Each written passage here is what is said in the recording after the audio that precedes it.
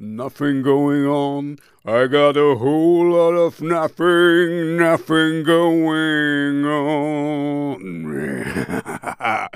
I have actually a lot of stuff going on, but we are talking about Clawfinger. And if you know, and you might know if you follow my channel, I'm not into rap at all, but Clawfinger are my, I always make exceptions, and Clawfinger is one exception.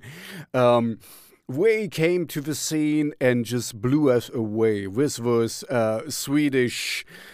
I don't know. I just saw they are built as a rock band. I think they are. This kind of is held them very short. This is a powerhouse, and I don't know.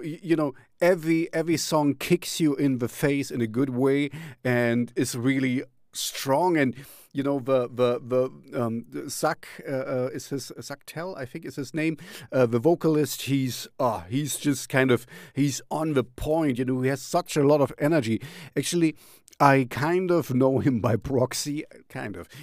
I talked with Spankracht, and they asked him to sing on their music, and he recorded this stuff in his kitchen, and and they had to kind of fix the bleeding stuff and whatever.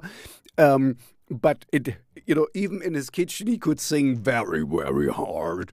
So this guy is really great, and I of